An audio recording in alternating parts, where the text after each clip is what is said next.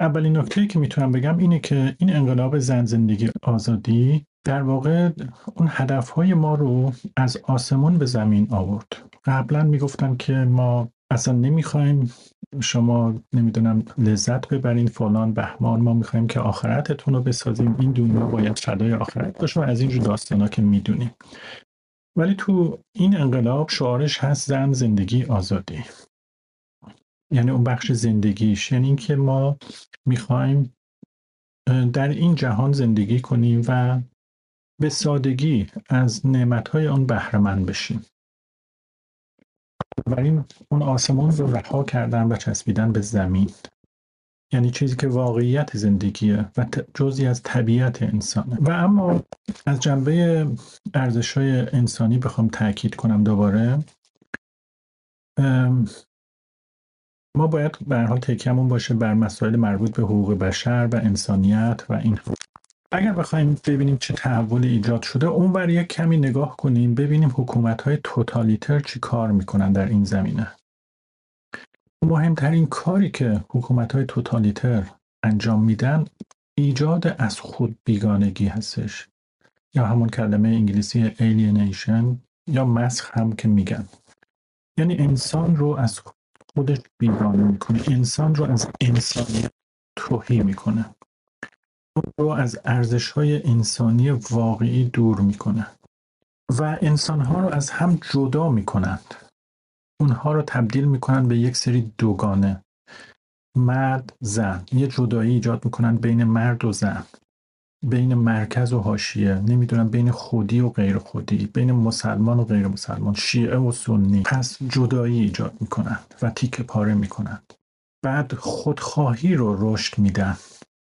انسان ها برای اینکه بتونن ادامه حیات بدن فقط تمرکز روی خودشون میکنن، یعنی برمیگردن به حالت وحشی خودشون، اینکه فقط من جون خودم رو در ببرم، مهم نیست برای دیگران داره چه اتفاقی میفته، من بتونم نمیدونم درآمد خودم رو داشته باشم، بیزنس خودم رو پیش ببرم، تفریحات خودم رو داشته باشم، مهم نیست برای دیگران چه اتفاقی میفته. و در نهایت تنهایی، به خاطر این جدایی ها، به خاطر این خودخواهی ها و به خاطر خالی شدن از هویت، انسان ها تنها میشن. ارتباط بین آدما کاهش پیدا میکنه و همه اینها باعث افول اخلاق میشه و بنابراین انسان ها به راحتی خشونت به خرج میدن، پرخاشگری میکنند، حقوق دیگران رو زیر پا میذارن و همون کاری رو میکنن که حیوانات با هم دیگه میکنن. این نتیجه یک حکومت توتالیتر هستش. گرچه توی ایران، در مورد ایران بخوایم بگیم، حکومت ایران یک حکومت توتالیتر هست، ولی به هر حال میدونیم که پیشروان جامعه ما سعی کردن که قد علم کنن و جلوی این جریان رو بگیرن. شاید نتونستن در سطح خیلی وسیع موفق باشن، ولی در سطح محدود بودن و تونستن این شمع رو روشن نگه دارن و این تنها امید ما بود و هست.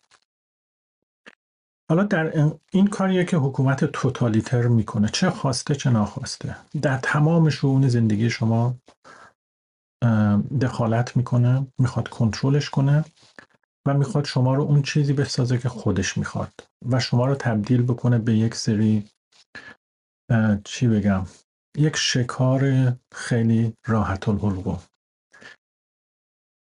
ولی اتفاقی که افتاد در انقلاب مهسا این بود که این روند شکسته شد. یک نسل جدیدی پا به میدون نهاد، نسل دهه 80 که از طریق انقلاب ارتباطات با دنیا در ارتباط بود. بنابراین نمیتونست این حکومت توتالیتر رو بپذیره. دنبال یک زندگی جدید بود، زندگی زن. بعد روشنفکران ما بودند، پیشروان ما بودند که این دردها رو تشخیص میدادند و تلاش کردند خنثی کنند تلاش‌های حکومت رو و تلاش میکردند که ما رو، زندگی رو انسانهای ما رو، مردم ما رو با گذشته کانکت بکنند، با گذشته وصل بکنند که ما فراموش نکنیم که یک زمانی انسان بودیم، یک زمانی همدلی داشتیم، یک زمانی دوستانمون رو دوست داشتیم و یک زمانی از خودگذشتگی می کردیم. یک زمانی خودخواه نبودیم. یک زمانی با هم بودیم. و یک زمانی یه هویت زیبایی داشتیم و بهش افتخار می کردیم. بهش غرور می ورزیدیم. همه اینها اسارش تو انقلاب مهسا جمع شد. نزدیکی اتفاق افتاد. تکثر اتفاق افتاد. پذیرش، همگرایی و به ویژه همدلی. اینکه نسبت به دردهای همدیگه بی تفاوت نباشیم. دنیای طرف مقابلمون رو ببینیم، از نگاه اون ببینیم و نسبت به اون همدلی داشته باشیم. نسبت به دردهای هموطنانمون بی تفاوت نباشیم. اون جدایی ها رو بشکنیم. وقتی که یه دختری به خاطر حجاب کشته میشه، مردهای سرزمین، پسرهای سرزمین میان لخت میشن و جلوی گلوله وا میستن و از زنانشون دفاع میکنند.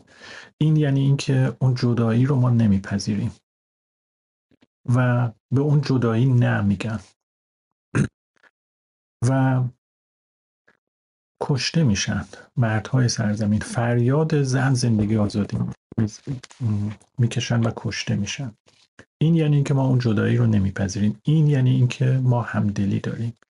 این یعنی اینکه از خودخواهی به در اومدیم و این یعنی اینکه ما دیگه تنها نیستیم، با هم هستیم. و وقتی که به ویژه باز یه موضوع دیگه‌ای که در رابطه با همگرایی میخوام بگم، اینکه وقتی یک دختری هستش که اومده تهران، کرد کشته میشه، اون کرده ولی تمام ایران معترض میشن. این یعنی اینکه ما تفاوتی بین کرد و ترک و بلوچ قائل نیستیم. همه ایرانی هستیم و همه انسان هستیم و این دوباره یعنی همگرایی، یعنی برهم زدن اون جدایی که حکومت توتالیتر میخواست ایجاد بکنه و همه اینها نوید بخشه. نمیخوام بگم خیلی همه چی گل و بلبل شده، ولی یه حرکتی در این جهت ایجاد شده، یه حرکت زیبا و این بسیار میتونه نوید بخش باشه. ما یه جامعه جوان داریم، یه قشر زیادی از مردم ما آگاه هستن، بیشترشون تحصیلات بالایی دارن، بیشترشون دنبال آگاهی هستن و احساس مسئولیت میکنن و همه اینها عالیه. یک انرژی عظیمی وجود داره برای تغییر. متاسفانه یه سد بزرگی هم وجود داره که این حکومت توتالیتر هستش. ولی این انرژی عظیم رو من یه بار دیگه هم دیدم زمانی که سال 88 خب ایران بودم. پیش از اون من واقعا حس ناامیدی داشتم. پیش از سال 88 یعنی حس میکردم جوانها دیگه افتادن توی مسیری که حکومت میخواسته، بی‌تفاوتی، خودخواهی، فلان، رفتن سراغ چیزهای اندک و سطحی. ولی سال 88 وقتی که اون جنبش سبز برپا شد، من دوباره همینایی که اینجا الان گفتم و دیدم. همدلی، آگاهی و همگرایی و مدارا. اینکه چطور از همدیگه حمایت میکردن مردم و اونجا صحنه قشنگی بود. من اونجا فهمیدم که این ملت، این جوانها این پتانسیل رو دارن و شاید واقعا همه اینها به خاطر اون گذشته تاریخی باشه که ما داریم و شاید به خاطر اینکه نسل‌های قبلی تونستن خوب منتقل بکنن اون گذشتمون و اون شعله رو زنده نگه دارن، نذارن که این حکومت اونها رو خاموش بکنه. بنابراین اونجا من دیدم که این شعله هنوز روشنه و هنوز این امید وجود داره و دوباره تو این انقلاب زندگی آزادی اینو میبینیم. همونطور که گفتم نمیتونیم بگیم همه چی گل و بلبل کامل نیست، ولی فقط نشون میده که این پتانسیل وجود داره و بنابراین ما نیاز نیست ناامید باشیم و امیدواریم و میتونیم که با کار بیشتر به اون نتیجه‌ای که میخوایم برسیم و فقط باید آگاهی گسترش بدیم و بدونیم که این تفرقه‌ای که وجود داره، این جدایی که وجود داره، این چیزیه که حکومت خواسته و اون ساخته و ما این نیستیم و ما میتونیم این نباشیم.